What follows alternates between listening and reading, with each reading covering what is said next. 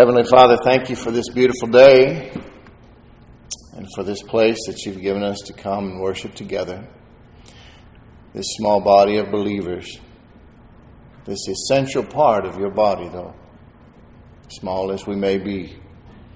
Thank you for raising us up, discipling us in your truth, in your word, in your faith, and your love, that we might be effective to help, to offer your healing, empowerment, love, and prosperity to all those who need you so much. In Jesus' name, amen. Well, we want to say Happy Mother's Day to mothers everywhere, indeed, really, women everywhere. This is a day to celebrate mothers, and I'm sure it brings to mind lots of memories for everyone. One of the things I remember most when my grandmother passed was my 6'5" John Wayne uncle sitting outside on a bench of the funeral home afterwards, and he was crying, and I'd never seen that before. And he told me, "Son, take care of your mom. She's the only one you're going to get." Abraham Lincoln said, "All that I am or ever hope to be, I owe to my angel mother." I never really understood the relationship between a mother and a son. There's nothing like mama. Never really understood the relationship between a mother and a daughter. It's something that I'll have to get the Lord to explain to me someday. Me too. It's this sort of love-hate thing. There's really no hate, but it just seems like it looks like it sometimes. Yeah. They will tear into their mama whenever they need a release, but nobody else better. I'll tell you that. You know. And then they become mamas, and they see. I want to look in Genesis chapter 2, verse 15.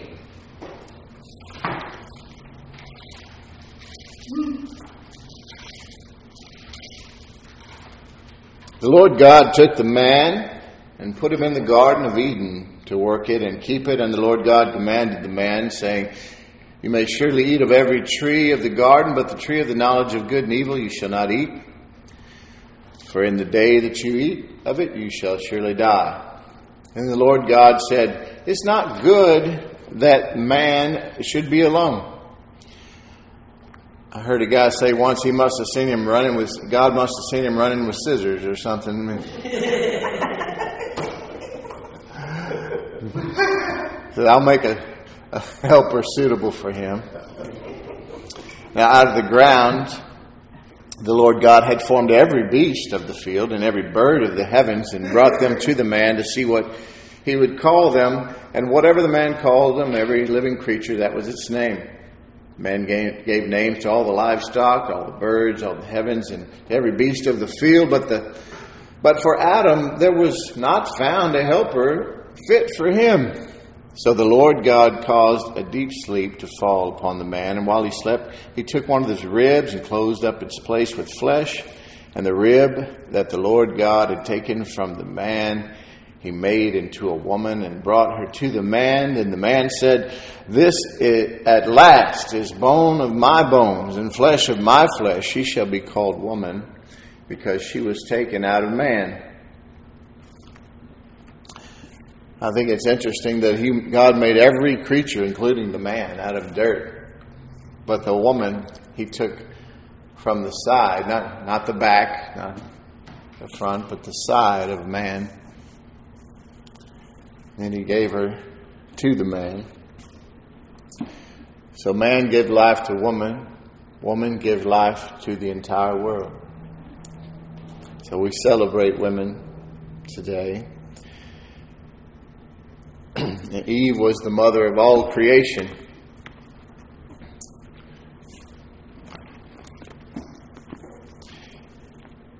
God said, it's the only time that God had created things for 7 days, and everything He made, He said it was good. Notice that?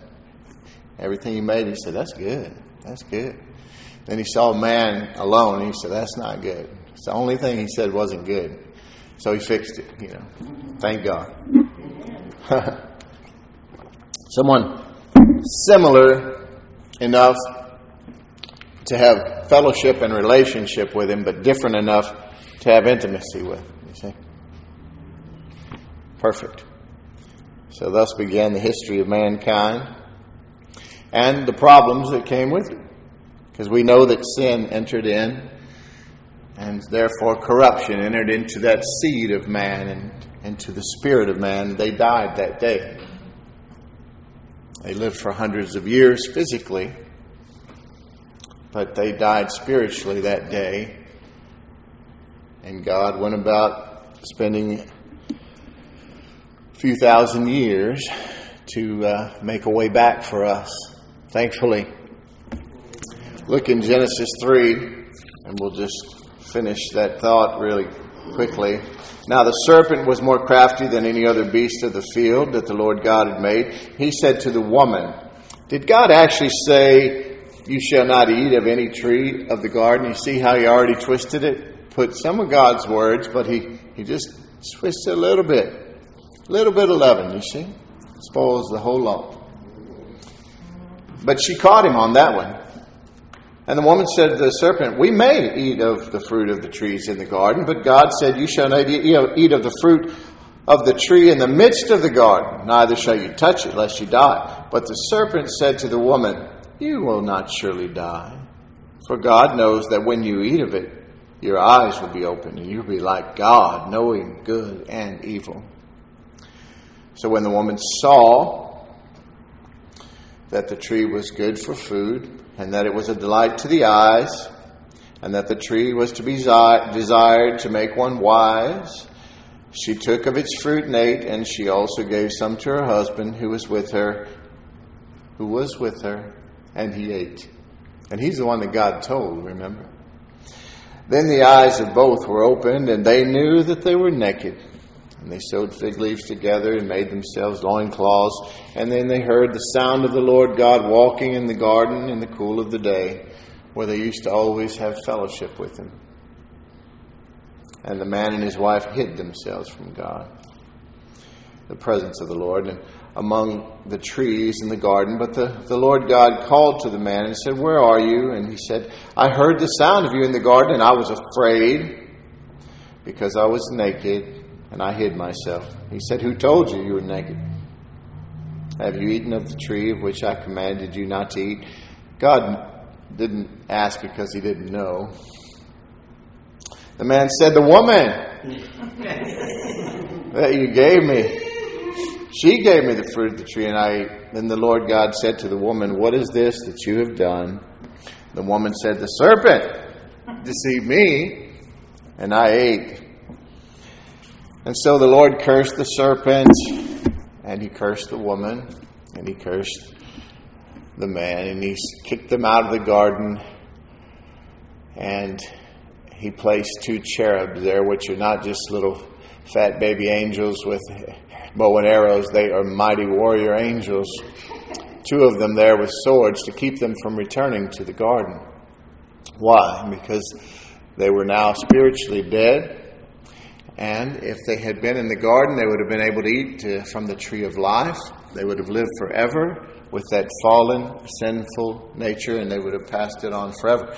Well, they did pass it on for a while, and they're still passing it on to everyone born, unfortunately, until they come to know the Lord Jesus Christ and get that spirit redeemed and renewed and sealed with the promised Holy Spirit. So this one seemingly insignificant act of disobedience spoiled everything, didn't it? Caused the corruption of all mankind. It shattered this beautiful mosaic of God's relationship and creation with mankind. And then Eve suffered. I guess that's why I think of Eve on Mother's Day, because she suffered, and I see a lot of suffering. I know that men suffer. Obviously, we suffer. But women tend to show it more because of the way that they're made, and they're more emotional beings, not in a bad way. But I see that, and I see when they lose their mothers, how they cling and they speak to them and they long for them. And unfortunately, some religions teach them to talk to other saints who have passed on, so they talk to them too, you see. And not that there's anything wrong with that. You're not going to go to hell for that, but it's not a good thing, really, to pray to a person or to speak to them. Jesus wants us to talk to Him. And I just want to share with you that if somebody is gone and they're in the presence of the Lord, why would you want to drag them back into this nonsense? Talk to the Lord. There's one mediator between God and man. That's the Lord Jesus Christ. Sometimes I do, though. When I miss Mama a lot, I said, Lord, just tell her I love her again. He says, I will. She knows. But Eve, she suffered, they had to go out and toil and work the ground, and it was cursed. She saw the murder of one son from another. That's bad. I'm glad the Bible doesn't share anything about the death of Eve, But we know they did pass on several hundred years later. I was convinced that they lived so long because no one told them they were supposed to get sick and die. Like every commercial we get these days. Oh, did you hear that? Let me Google that. Oh, I think I got that. My goodness. The point of me talking about Eve and her suffering is because, and what caused it is that when the enemy was able to deceive her into doubting God's love, God's provision, God's goodness. God didn't want them eating of that tree because He just wanted them to know the good things. He didn't want them to know about evil. He wanted them innocent in that regard, and that's how He would really like us to be now.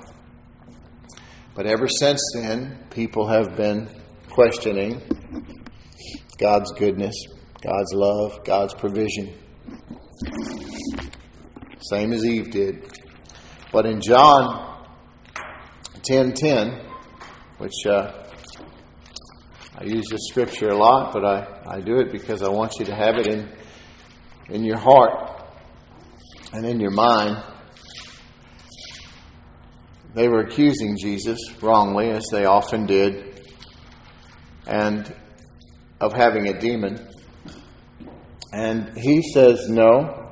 In John 10:10, He says the thief, talking about the devil, comes only to steal, kill, and destroy.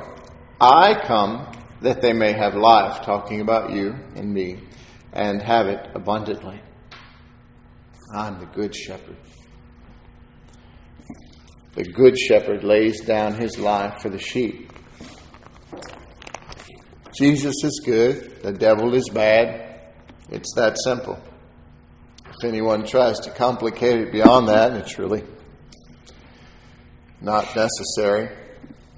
There's some complicated things in here, but you need to look through it through the new covenant lenses of grace and truth and love and peace and salvation and forgiveness and all the good things He's provided through the atonement. Amen? Amen. Worry and fear are really counterproductive, and honestly, they're sinful. Not getting on to anybody. We all worry to some degree, and we're all fearful to some degree, even though we don't want to admit it, and we shouldn't really glorify the devil by talking about his victories in our lives.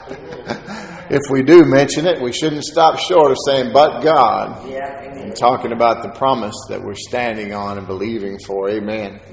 Because the devil is a liar and a loser. And we win in the end. That worry, though, it's like a rocking chair. I say, give you something to do, but doesn't get you anywhere. It doesn't change the past. It just robs you of the present and the future. There's a saying I heard just yesterday.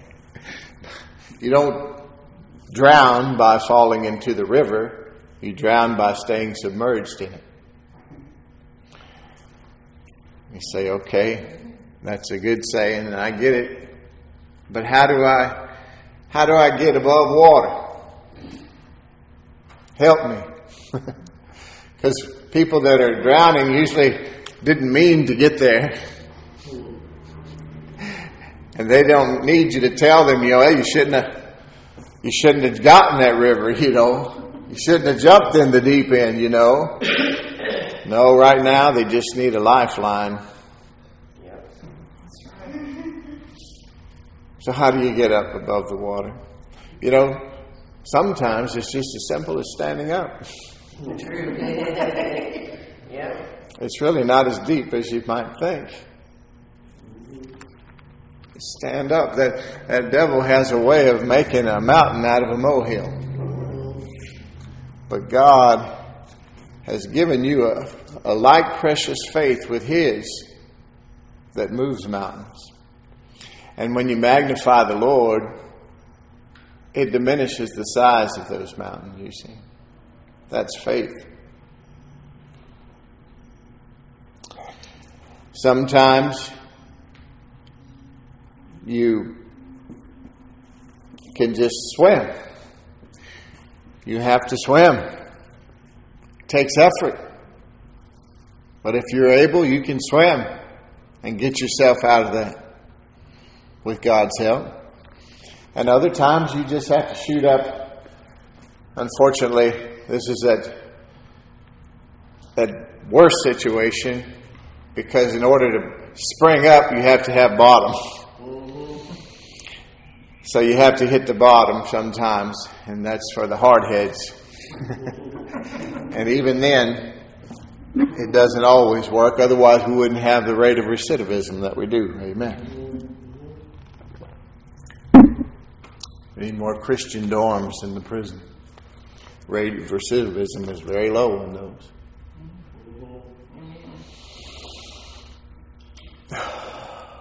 Galatians chapter 5 and verse 6. Just letting this sink in a little bit because I'm about to make some headway here. Galatians, right before Ephesians and Philippians, if I can find any of those. There we go. Galatians 5, verse 6. Paul says all that matters now, basically, I can't find it, is faith working through love. Amen? If you found it and you're reading it ahead of me, don't worry about it. He's not telling you not to get circumcised. He's talking about those who follow after the law to try to earn their salvation or earn relationship or favor with God. But he's telling you that all that matters now is faith working through love.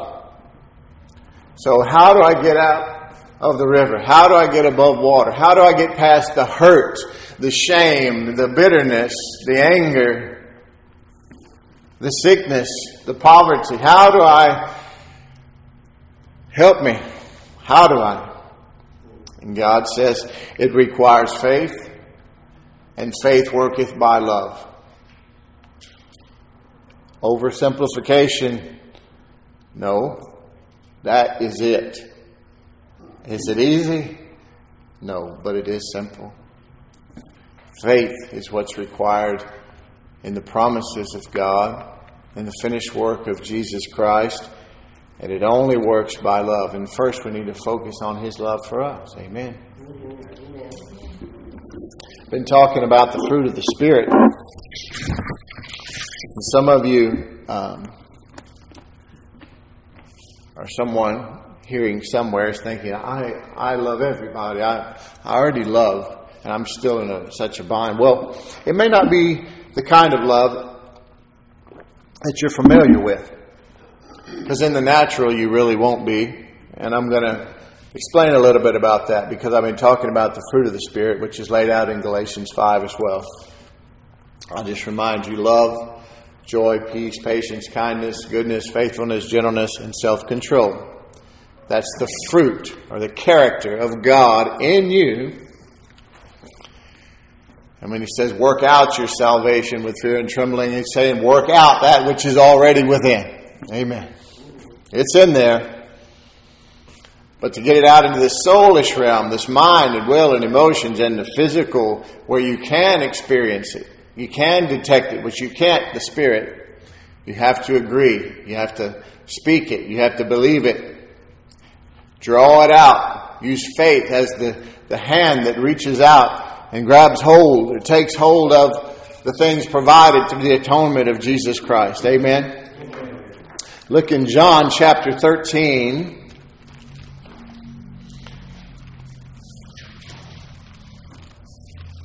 John chapter 13 and verses 34 and 35. Please.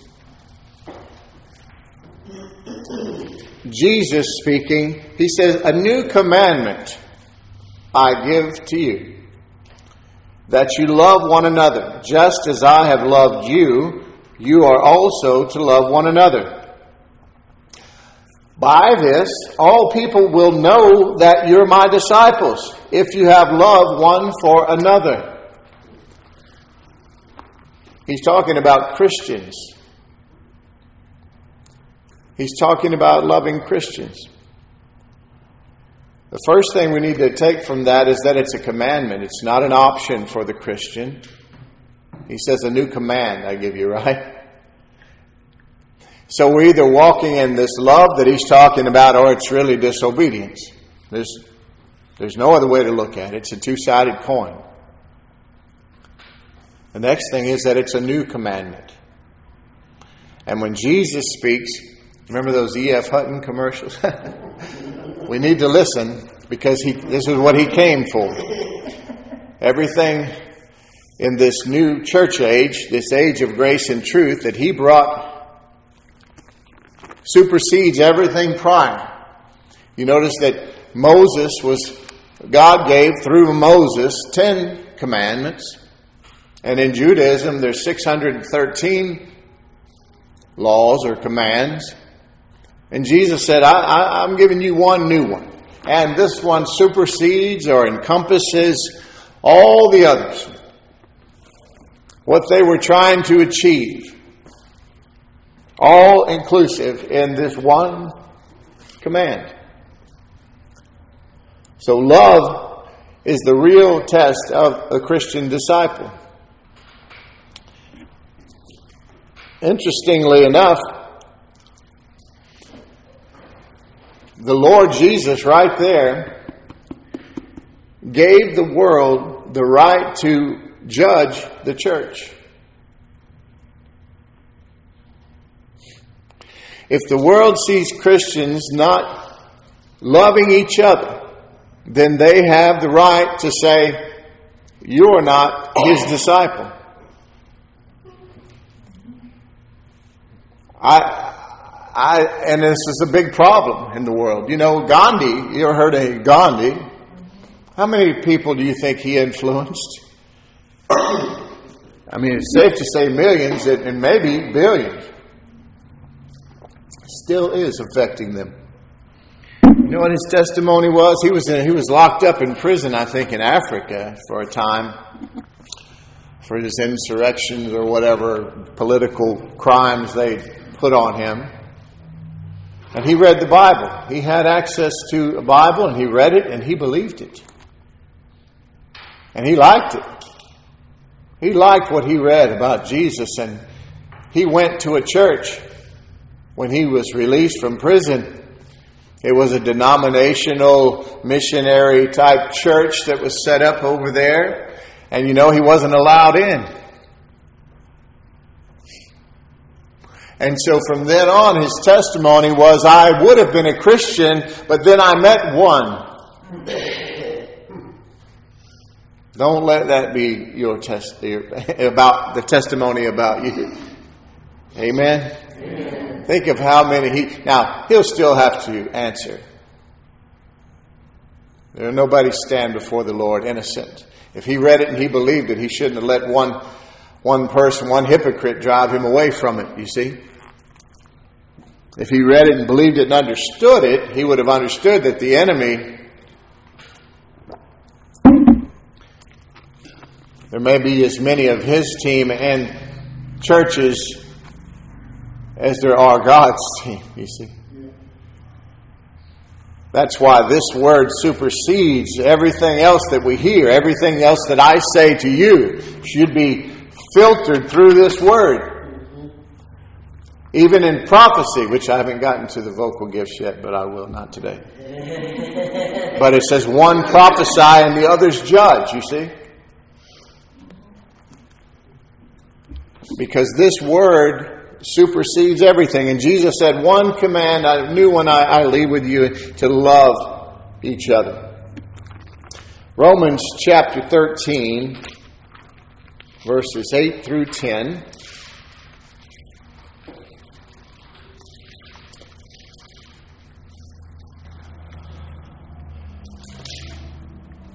I'll back up a little bit. It says, you shall love your neighbor as yourself. Love does no wrong to a neighbor. Therefore, love is the fulfilling of the law. Besides this, you know the time that the hour has come for you to wake up from sleep, for salvation is nearer to us than when you first believed. But the point I was trying to make is I really started too far down. Go back to verse 8. Paul says, owe no one anything except to love each other, for the one who loves another has fulfilled the law. You see that? For the commandments, you shall not commit adultery, you shall not murder, you shall not steal, you shall not covet, and any other commandment are summed up in this one word. What's the one word? Love. You shall love your neighbor as yourself, because love does no wrong. In other words, to your neighbor. In other words, if you can go down the list of 10, forget the 613, because the Jews just kept piling them on. And I mean, if a lizard dropped into your pot, you had to go, you were unclean. I mean, come on.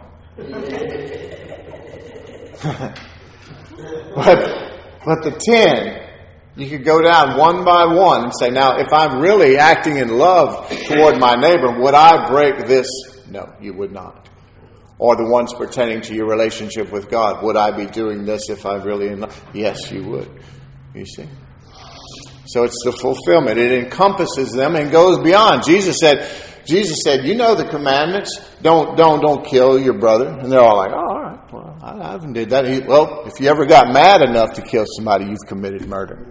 What? He said, don't commit adultery. They said, oh, never done that either. Well, you ever thought about it? You ever lusted in your eye and then you've done it. What? Oh God, who can be saved? That's what they asked him. That's what we would all ask him. He said, well, with man it's impossible, but with God all things are possible. I have that right in my kitchen. I have it right by the stove, so when I'm cooking, I figure this out. Probably tastes all right. And also says, never let your memories be bigger than your dreams. That's a good point. Amen? The law is fulfilled in that one word. You shall love your neighbor as yourself. In 1 Timothy, talking to ministers and anyone who, well, everyone has a ministry as far as I'm concerned if you belong to the Lord. But 1 Timothy, the first chapter, verses 5 and 6, the aim of our charge, Paul is telling Timothy, the aim of our charge or ministry is love. The goal of our ministry, the aim of our charge is love that issues from a pure heart and a good conscience and a sincere faith. Certain persons, by swerving from these, have wandered away into vain discussion. You see, it's the standard of good ministry, of all ministry, that we are proclaiming the good news, the love of God, and that we're producing people who love one another. That's why I'm so excited. You look around and you say, how can you be so excited about this? There's just so few of us. But there's something very special here. I've been doing this for 12 years now. And I've been in places where it was claimed. And I've been in places where it was observed very much. Unless this opposed them. And then they chose whatever, But at this time in my ministry, I see this more, this love, this production of God's children loving each other, and that's a great core. You see, Jesus with 12, then 11, then 12 again, turned the world right side up in just a few years, you see. So be encouraged. I am. Love one another. You see, people can get, I could go out here if someone gave me a grant or a gift of millions of dollars, I could go and build a place so fabulous. And I could hire the greatest Christian entertainers, in the world. If I had enough money. And create the greatest children's departments and all these things. And see, it's not, with the right setting, it's not hard to get people to attend church. And to say amen and to sing songs and even to give. But really, if you're not producing people that love one another, all of that religious effort is just really worthless.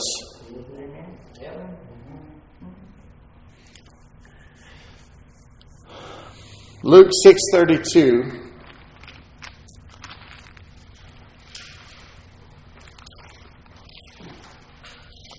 If you love those who love you, what benefit is that to you? This is Jesus talking.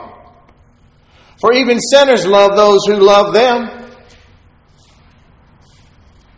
And if you do good to those who do good to you, what benefit is that to you? For even sinners do the same. And if you lend to those from whom you expect to receive, what credit is that to you? Even sinners lend to sinners to get back the same amount or more.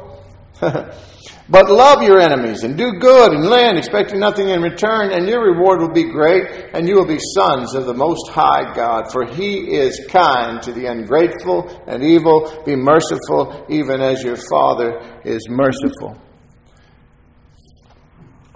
Before I knew the Lord,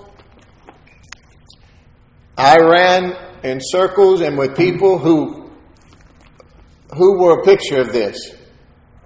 They loved each other. They would do anything for a brother or something, It just depends on which life you're talking about that I lived. But different settings, they were always the same. They would do anything for theirs. But anybody that opposed them or were outsiders, watch out. You see? But that's not what Jesus said. The world does that. What's supernatural about that? You're a supernatural being now. Where's the example of that? My wife was sitting next to me. It was the day before yesterday. And I was setting appointments. And I got a hold of a lady and, I called her and left her a message saying that I'd received a message to call her. She had asked me to come and look at this project for her. Left her a message. She called me back and I missed her call. I saw it, but she didn't leave a message. But I saw it, and it had been recently enough, and I knew who it was. I called her right back, and I said, I missed your call. She said, well, your message scared me off. She called my cell phone. And on my cell phone, any of you who've called me, you're going to find out about the love of Jesus. I made a conscious choice to do that years ago. And it's something that I have suffered some for. I don't do it to get people to show me favor, because I know just as many that might won't. And that I'll be judged by a higher standard. But that's my first job, you see. What I do is not who I am. This is who I am. And so I made that choice long ago. And matter of fact, if I go and meet someone on my job, they're going to find out about this. It's not because I'm trying to get undue favor. It's because God puts me in the path of people who need to hear or want to hear, or they're looking for something. And I always say I do more ministry at work than I do in the church. Not to undermine either. But that's just something that... But this woman said, yeah, well, I've never had too much luck. And I had it on speaker. She goes, I never had too much luck with people that bless you and all this nonsense. I didn't appreciate it. It offended me. And I just don't like... I said, ma'am, I apologize if it offended you. I said, you called on my personal cell phone. If you would have called the office, it would have been different. But I called from my cell phone. That's the number you called me back on. And I'm a pastor, and I feel compelled to tell everybody about the love of God. I don't want to hear about it. I don't want to talk about all that. I said, yes, ma'am. Nevertheless, then we moved on, and she told me a little bit about what she had. And I mean, everything in your flesh tells you to end that relationship right then. And 12 years ago, I would have, and it would have been funny.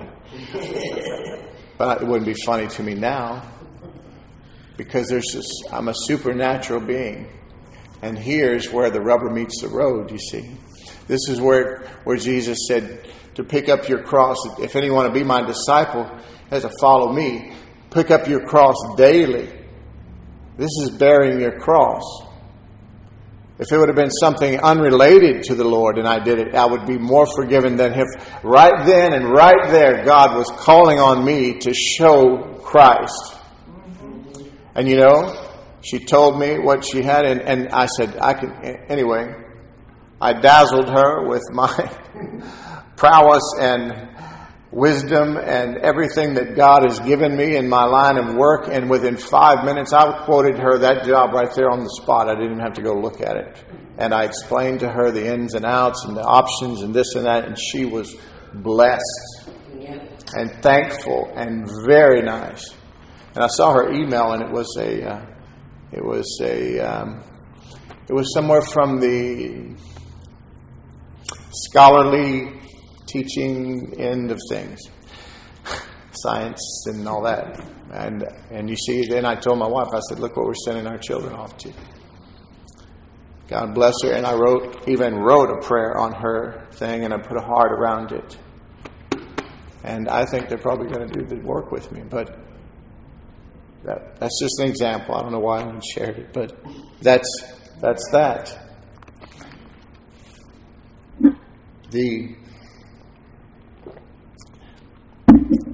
The point is that so many people are like that. And we're all maybe still a little like that to some degree. And this is where I'm going to end. But it's all culminating to this information that I'm trying to share with you about the fruit of love. Because the fruit of the Spirit, love, is primary to all the fruit and character of God. All the fruit of the Spirit. Everything else. And even our faith worketh by love. So we need to understand love, and we understand the love that God is talking about, or otherwise we don't know anything.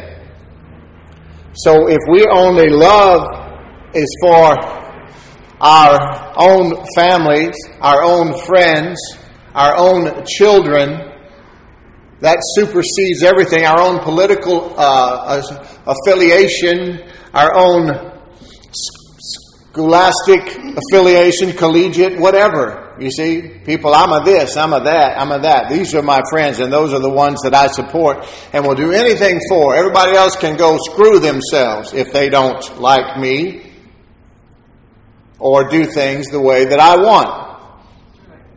Forgive my French, if it was. I'm trying to make a point. You know what I'm saying? And I know too many Christians that are just like that. I put this group, whether it's any of those things I listed, your family, your friends, your children even, your school, your job, your associations. If you put all that above Christians in this world, then something is wrong in you not understanding the love of God. Here's part of the problem. We don't know what love is. When I do wedding ceremonies, I include that in there. Most of what the world calls love is not truly love. It's really just lust. The kind of love that says, I love you for what you can do for me. And that's not really love, and it's never going to make the trip. In the Greek, in the New Testament, there are 4 different words for love, and they're all 4 different meanings, 4 different kinds of love, and that's something we need to understand. I'm going to give you 4 things, and I'm going to give you 4 more things, and if you're writing them down or you go back and listen later, these are the 4 things you need to meditate on this week. If you really want to understand, and in your prayer time, ask God about it and say, where am I at? He'll show you. Where am I at on this? And I know I'm not there. But thankfully, Paul said he wasn't there yet either, Lord, but he was heading that direction. And that's why, I'm not there, but I've left the dock, I've got the boat moving. So now, if you help me to turn the wheel, you can adjust my course. If I'm anchored to the dock, I can turn the wheel all day long, and it's not going to help me at all.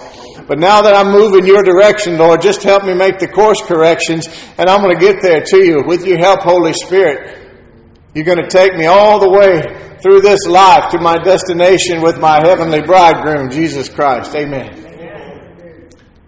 The first kind of love, which everybody knows about, is eros. E-R-R-O-S. And this is a sexual love. Undoubtedly, everyone familiar with a desire, but it has to do with sexuality. The next one is storge, S-T-O-R-G-E, which is an affectionate love primarily for family. And I think these first 2 is where people are really dominated by.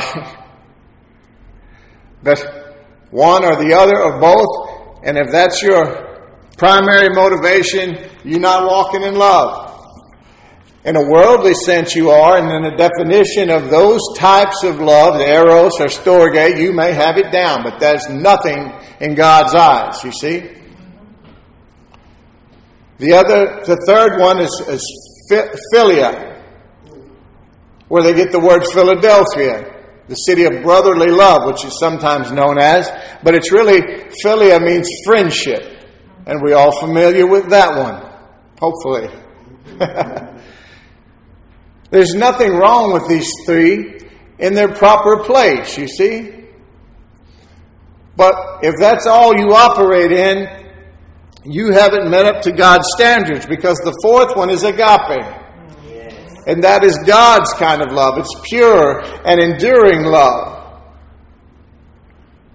And that's the love which is listed first in the fruit of the Spirit.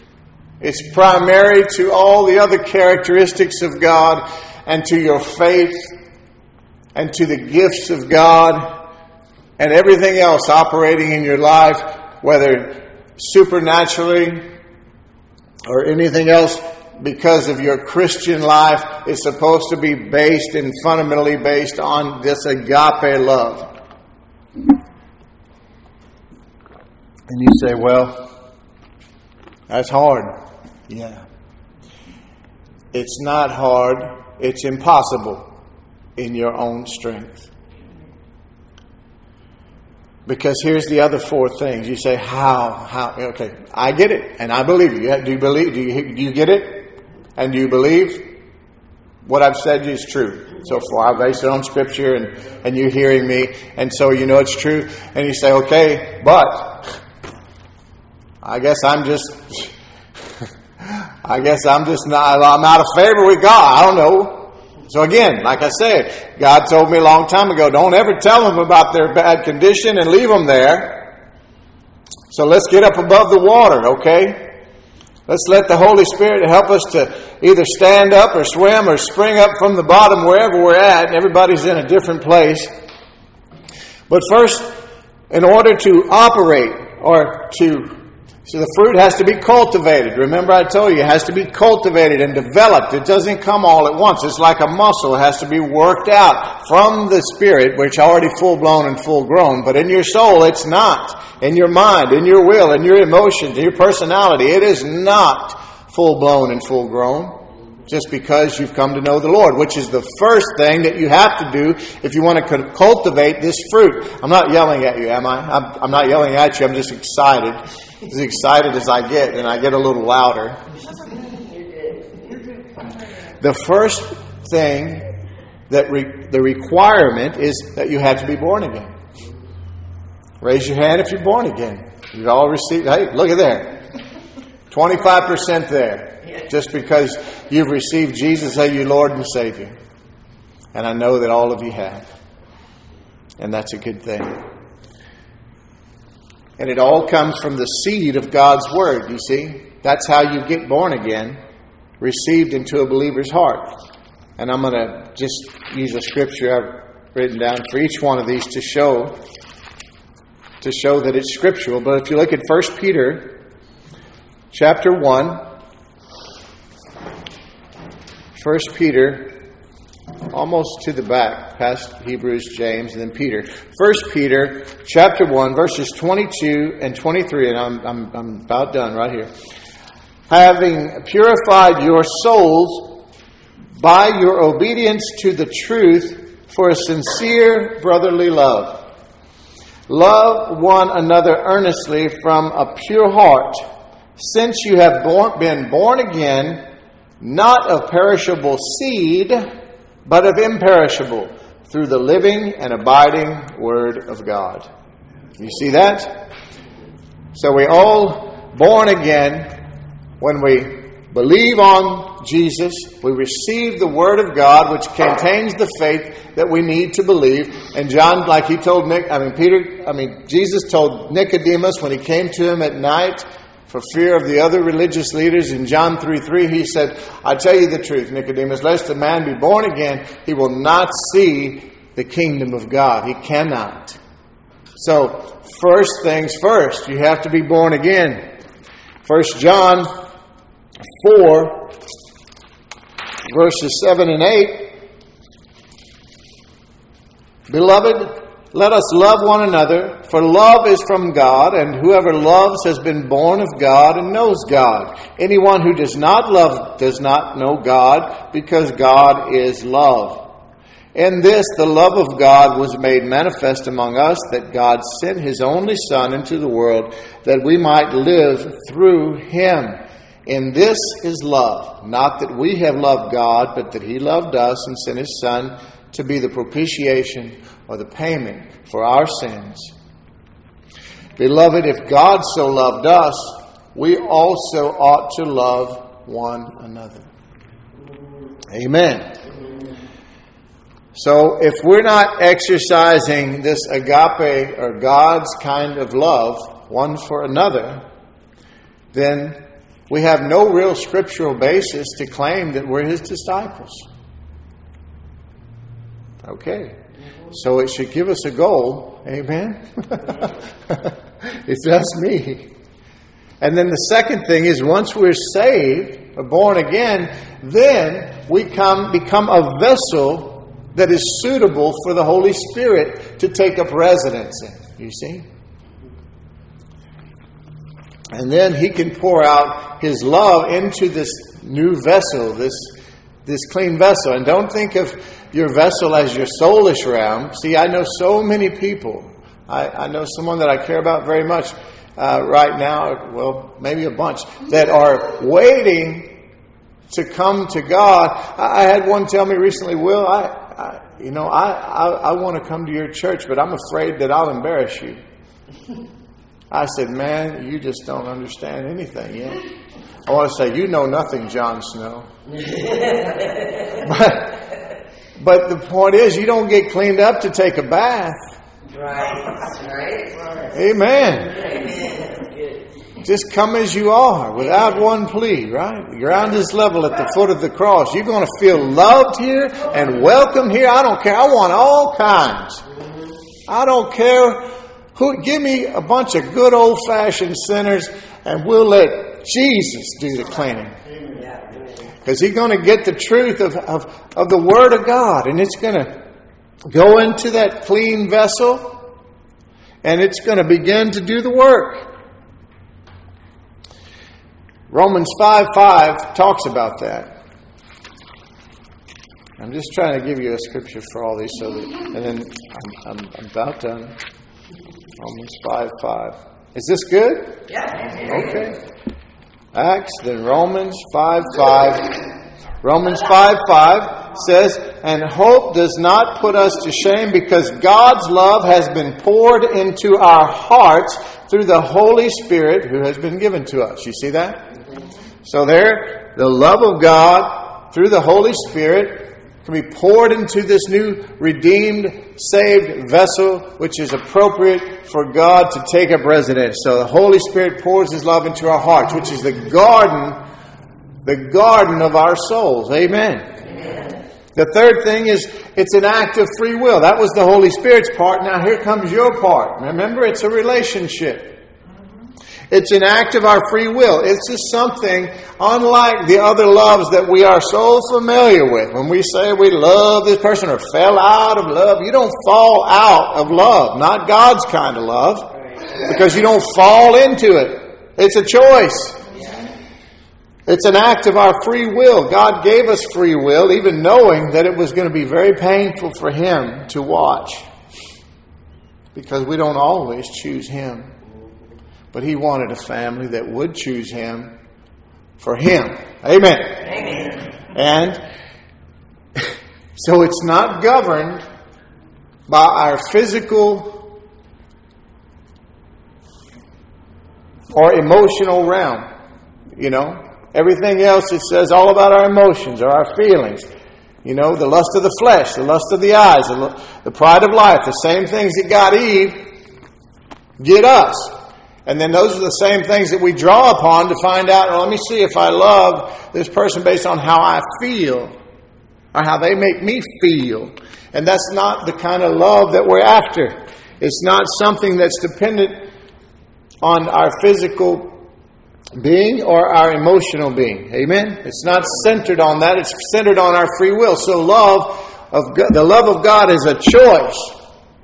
This helped me so much when God taught me this, because I had to go to Him and say, Lord, I have to quit because I don't love your people.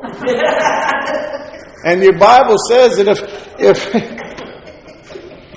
if I say I love you and I can't see you and I don't love my brethren, which I can see, then I'm a liar. And so I'm a liar, I'm a big fat liar, and I got to quit. And He began to show me that I did love His people. Amen.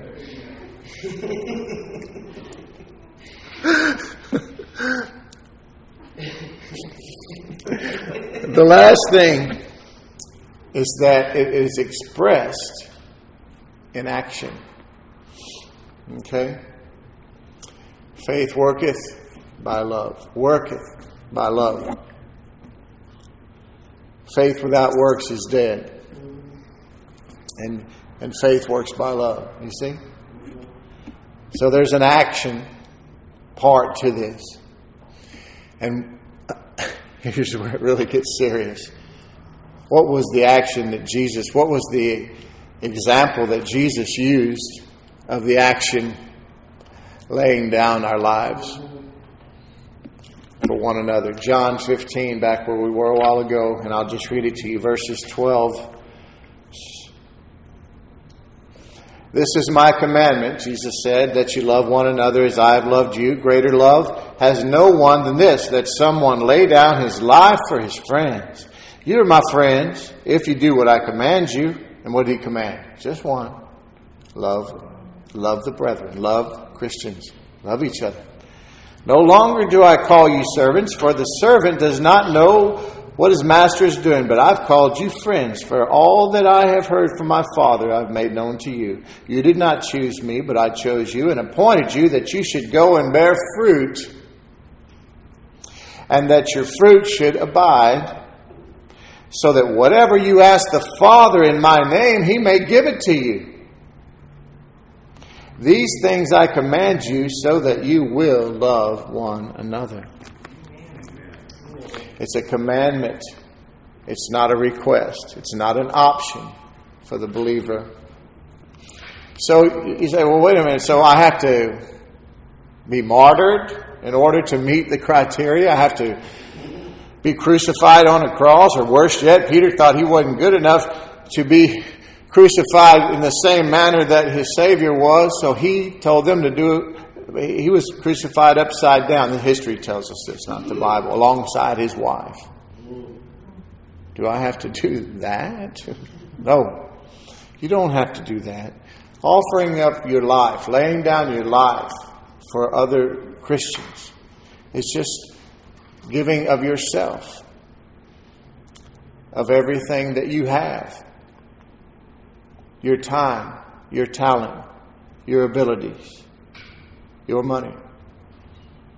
Everything that you are, everything that God has given you to be the caretaker of. You're just a steward even of your good looks and your abilities and your strength and talents and brilliance. All that God gave you. He is the one, he said, don't forget me. When you get into this land of milk and honey and you prosper and do all these things, because I'm the one that gave you the power to obtain wealth. So if you want to know how to lay down your life for other believers, just learn how to serve. You know? That's it. Offering your talents and abilities, your time, your resources to other believers in the church. Because the primary fruit, all the other 9 gifts, 9 characteristics of fruit, primary to all of that is love. So if we don't understand this, we're not going to get anything else. So my challenge to every one of us is to allow the love of Christ to flow through us. And you know what? He wants to help you with this. It's not something you can do in your own strength. But just grow in it. Grow, and just like we grow in the grace and knowledge of our Lord Jesus Christ, we also grow in love, is what the Bible says. And we have to choose to put on the character of God. It's a daily choice, just like this is daily bread. Amen? All right. You blessed today? Yes. You know He loves you? Amen. And He's not asking you to do anything that He wants to do it through you. That's right. Just be a willing vessel. Just yield. Learn to work this love out from a position of rest in His finished work and His love for you.